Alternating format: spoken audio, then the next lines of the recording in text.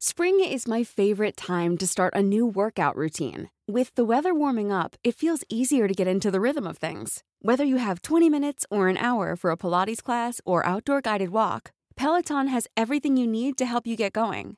Get a head start on summer with Peloton at onepeloton.com. I'm Sandra, and I'm just the professional your small business was looking for. But you didn't hire me because you didn't use LinkedIn Jobs. LinkedIn has professionals you can't find anywhere else, including those who aren't actively looking for a new job, but might be open to the perfect role, like me. In a given month, over 70% of LinkedIn users don't visit other leading job sites. So if you're not looking on LinkedIn, you'll miss out on great candidates like Sandra. Start hiring professionals like a professional. Post your free job on linkedin.com/people today. Today's episode is about a missing persons case that has been cold for 36 years. It is the story of Barbara Dreher's sudden disappearance on the summer evening of August 12, 1984. It is a story full of mystery and missteps.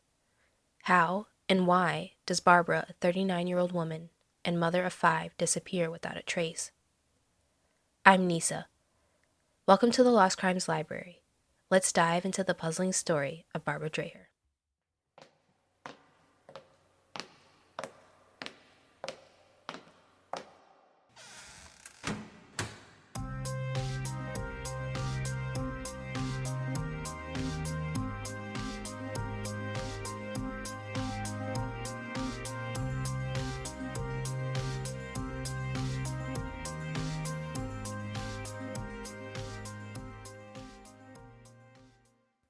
Barbara was a wife, mother of 5, and had been employed as a secretary for the Washington, D.C. public school system for 15 years. Her son has described her as a devoted but strict mother. She grew up with her sister and 2 brothers on Kenilworth Avenue in the Parkside neighborhood of Northeast Washington. Their parents were estranged, and they were largely raised by their grandparents. In a Washington Post article, Barbara's sister Gwendolyn describes growing up as recollections of apple and pear trees in the backyard and neighbors having chickens. According to the Charlie Project, prior to her disappearance, Dreher had occasionally spent extended periods of time with her estranged husband in Hillcrest Heights, and it turns out this factor plays a major role in how her missing persons case is reported. Barbara was not reported missing until 9 days after her disappearance. That is a scary fact, considering how important the first 48 hours are when someone goes missing. On August 12, 1984, at 5 p.m., Barbara goes missing after she drops off her 2 young sons at her adult daughter's home. After dropping off her sons, she planned to pick up some money and then return to pick them up shortly after. She was said to be driving a burgundy 1980 Oldsmobile Cutlass Supreme at the time. Day after day passes, and still, Barbara is nowhere to be found. 9 days later, her son Anthony becomes worried. He begins his own search at first. He calls Barbara's husband, and he says that she hadn't shown up at his house. And with this discovery, Anthony decides to report his mother missing to the police. And what follows is only what I could describe as cryptic, or strange at the very least. A few weeks after Barbara is reported missing, her son Anthony sees her 1980 Oldsmobile. But the person driving her car is not Barbara. 9 days after his mother's disappearance, Anthony witnesses a strange man driving his mother's car. Her son follows the driver to an apartment building in the southwest section of the city, where he parked Dreher's car and got out. Her son then calls the police and identifies the driver once the police arrive at the scene. I know you're wondering, who was this man driving Barbara's car? Here's the thing, in all the articles I read, his name was not disclosed. I'm not sure why this is.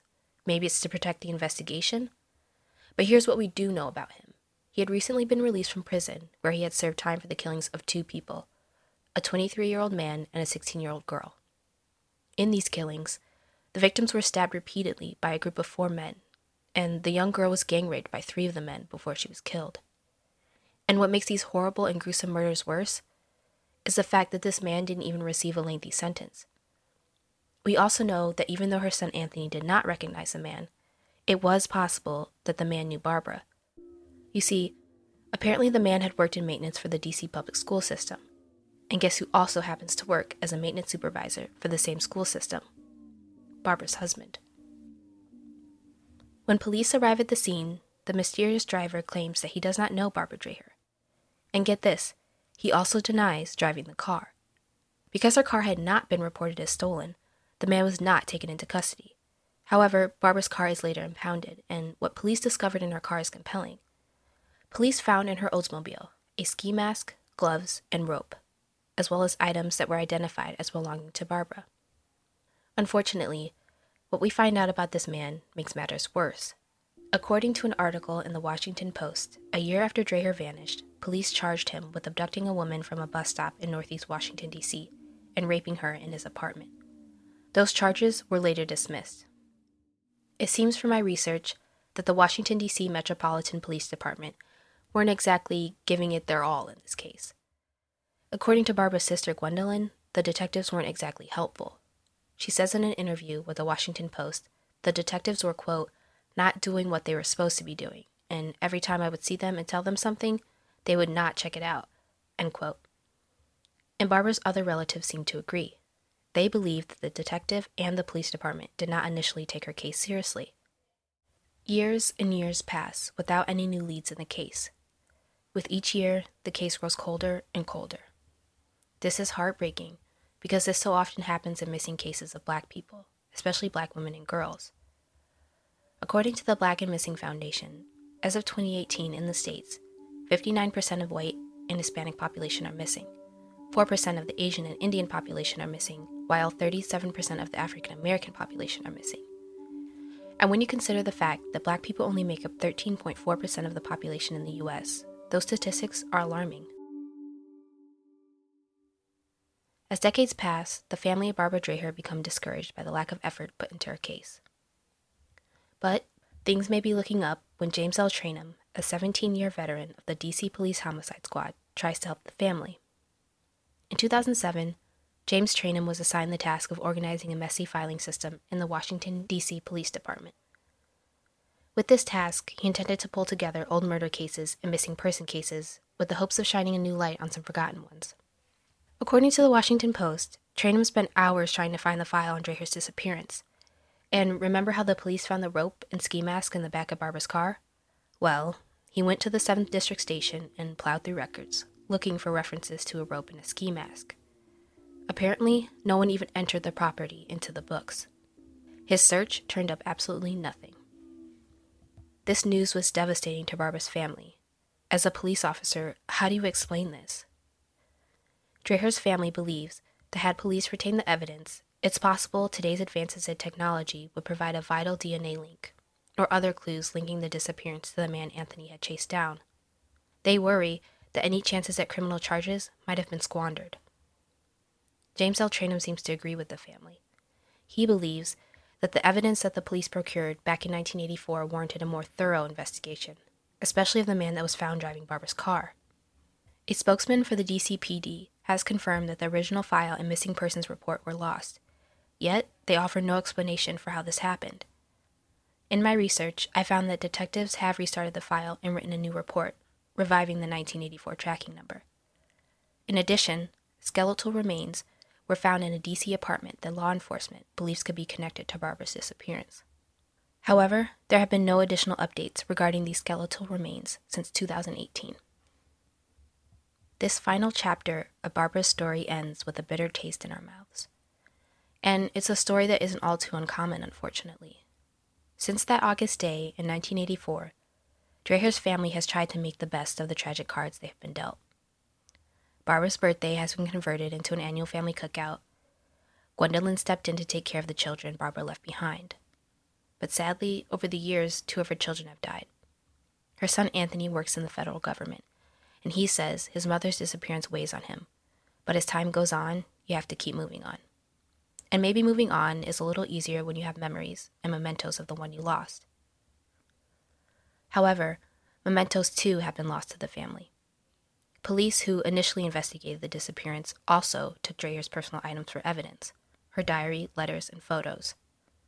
Now they're gone, apparently purged by the department clearing space for more pressing cases. The family still hasn't held a funeral for Barbara. Her sister still has hope that maybe she'll come back. In 2009, the D.C. jail tried putting Barbara's photo story on the back of playing cards, the King of Hearts to be exact. hoping to get a break in the case, but nothing ever came in. Barbara and Gwendolyn were close. 2 of their brothers have died over the years, and now Gwendolyn is the only sibling left. It seems that finding her missing body could be their last chance for closure. On the day she went missing, Barbara was 5'2", approximately 130 pounds, with black hair and brown eyes. Today, she would be 75 years old. If you live or have ever lived in the Washington, D.C. metropolitan area and have any information on this case, please contact Detective James Trainum at 202-727-5037.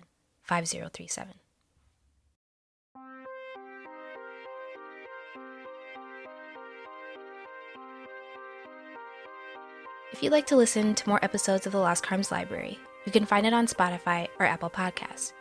Remember, sharing is caring, so make sure to share this podcast, and don't forget to subscribe so you won't miss any new episodes. This episode was written and hosted by Nisa Henderson. It was produced by Channing Tabb and Nisa Henderson.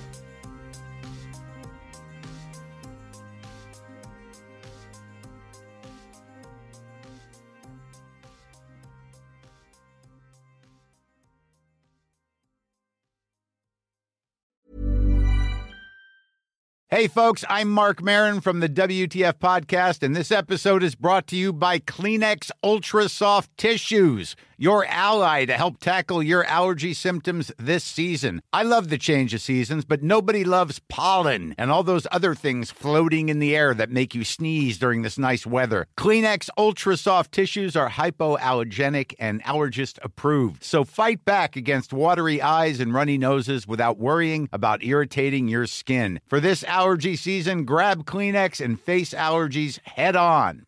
Even when we're on a budget, we still deserve nice things.